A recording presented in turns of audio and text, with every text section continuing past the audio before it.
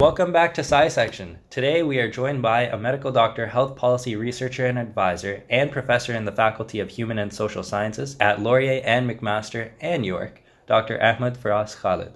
Glad to have you. Do you mind telling us a bit about yourself? Sure, I'm really happy to be here today.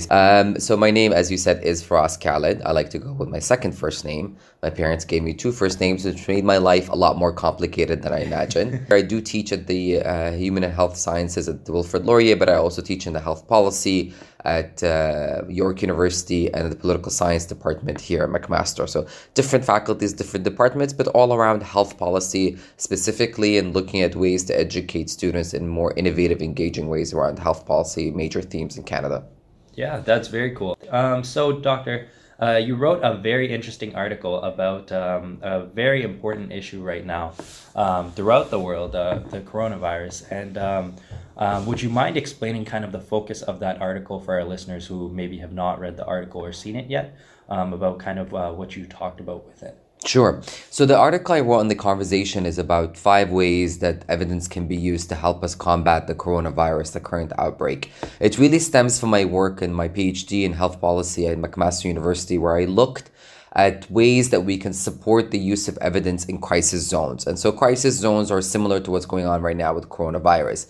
For 4 years or so, I published 3 articles that really tried to get at the core of how can we make sure that evidence gets to the hands of decision makers who are dealing with a crisis like coronavirus in real time in a manner that is accessible, easy to understand, free of jargon, and that allows them to inform their decision better when it comes to interventions of humanitarian aid. And it was really interesting how that perspective was brought up, especially, for people who may not be as familiar with looking at issues from that lens.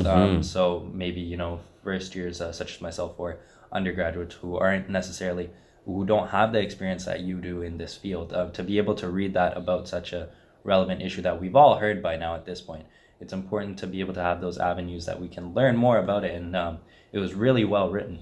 Thank you. One of the other questions I had for you, as someone who's had such a large and long experience as a health policy researcher, what is it like for you to be going through this stage where everyone's constantly asking questions about the coronavirus?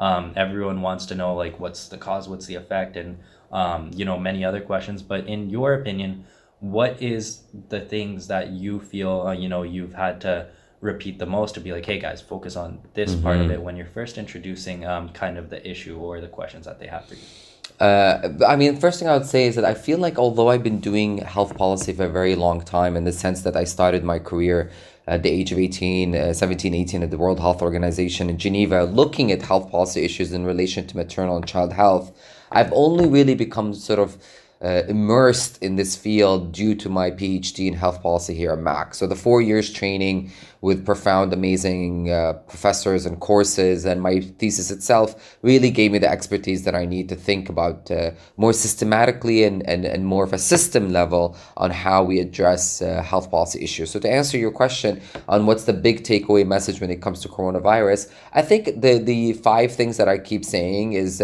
hand hygiene, so washing your hands for 20 seconds, protecting yourself and the environment around you from other hazards that can come into contact. So people who travel to areas that we are worried about, you should be conscious of it. Monitor your symptoms, contact a healthcare provider if you develop those symptoms. And lastly, I think this idea of social isolation now is becoming a big thing. So, maintaining as little contact with large group of people. We're going to see more and more emphasis on that. I think the Canadian government is doing an excellent job of communicating that knowledge.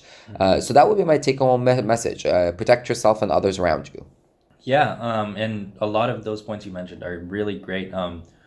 So as someone who watches sports, like, I've seen how you mentioned avoiding large gatherings. A lot of teams now, a lot of organizations, the National Basketball Association, the National Football Association, are really, focusing on that idea that you brought up of not having fans show up to games anymore because it'll limit contact, or not having players sign autographs for a short period of time now.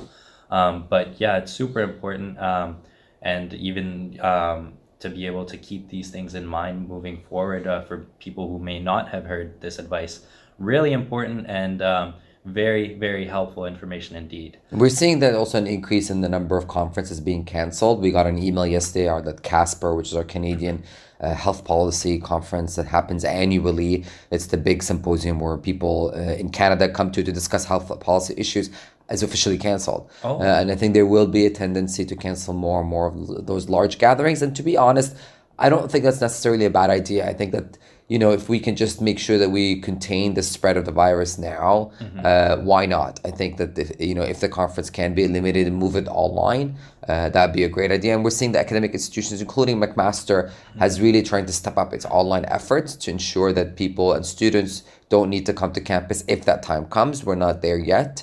The risk level is still low in Canada, and it maintains low for the time being. For sure. And that's also another great point of, the support we have as not only at McMaster, but throughout like the government that it's giving us.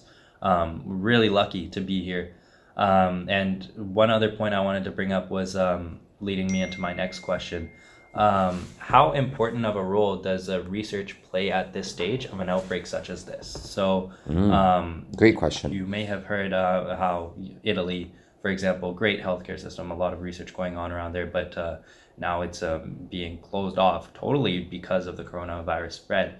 So I wanted to ask you about what your opinion is on this subject of how important research plays at this role and what really you think about this. This is a great question because it's a question I've been reflecting about for a very long time now, is what role does research really play in this? Obviously my work is around supporting the use of research evidence. I actually argued in my scholarly work that we need to rethink the way we produce research evidence. So I'm not sure that we need more research evidence when it comes to crisis zones. What we need is better ways to support what already exists.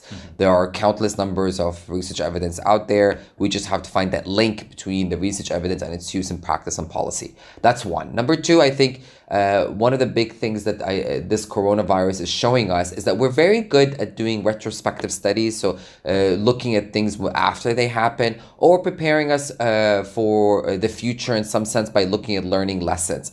I don't think we're still at the point where we are able to look at the data or the existing research evidence to sort of project current, right now situations and analysis. And I think that's something in the crisis world people are thinking a lot about and investing time on. So how do we build capacity with our own healthcare system and our workers so that they're able to understand research evidence in a very fast way to address a current crisis? How do we prepare ourselves for the next epidemic? I think that's going to be the current conversation now. So we've had SARS, and because of SARS, we're not in a bad shape when it comes to coronavirus. The real question, the real test now is, are we learning, are we capturing the lessons from this coronavirus outbreak that we can use for the future epidemic? Because the reality is coronavirus is only one of many more that will come our way. Yes, and that's an amazing way to look at it. It's not just as one problem we're fighting. Some people tend to overlook that issue as well when it comes to the hard work that people in different fields, for example, health policy, as well as what the government's doing in general. We have to be able to look at the bigger picture of things, that we're not only trying to protect people now, but generations down the line, of trying to do as much as we can. So certainly I definitely agree with that point, and that's an amazing thing that we're able to do at this point, even though sometimes it takes some heat from some people where they don't understand completely, hey, why aren't you doing this and this right now? But we have to be able to think for the long term to see what benefits us most. Which kind of leads me into my next question about the long term. Is there any advice you would be able to give someone who's interested in the field of studying viruses like the coronavirus? Maybe if you've heard of what type of challenges arise pretty often in this field, or if you have anything to tell them about what it's like to handle situations when it comes to working hard to find solutions to viruses such as this. My favorite tweet recently that I read was from former President Barack Obama, where he said, "Stay calm and follow the science." And I think for me that really resonates, because as somebody who's done a lot of his degrees in science, I do believe that if you're thinking about how you can play a role in the future epidemics like the coronavirus, and to be clear, it's more of an outbreak than an epidemic, I think follow the science. So immerse yourself in the biochemistry and the molecular biology of how those viruses come about and how to treat them.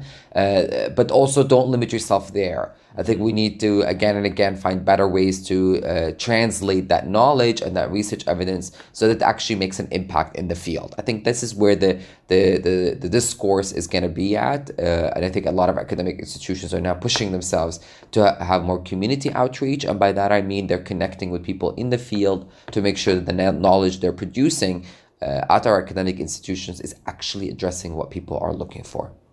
That's a great point, and I definitely agree with that. And really, it kind of sets that message and sends it home of what it's like to be studying in science. You have to have faith in what you're studying and have the work ethic to be able to understand that you may not get it now, but along the road you will definitely understand the importance of it as well as what it's trying to tell you. So that concludes this week's segment. Thank you so much for your time today. We really appreciated having you. And for all our listeners, be sure to tune in next week for our next segment. Thank you.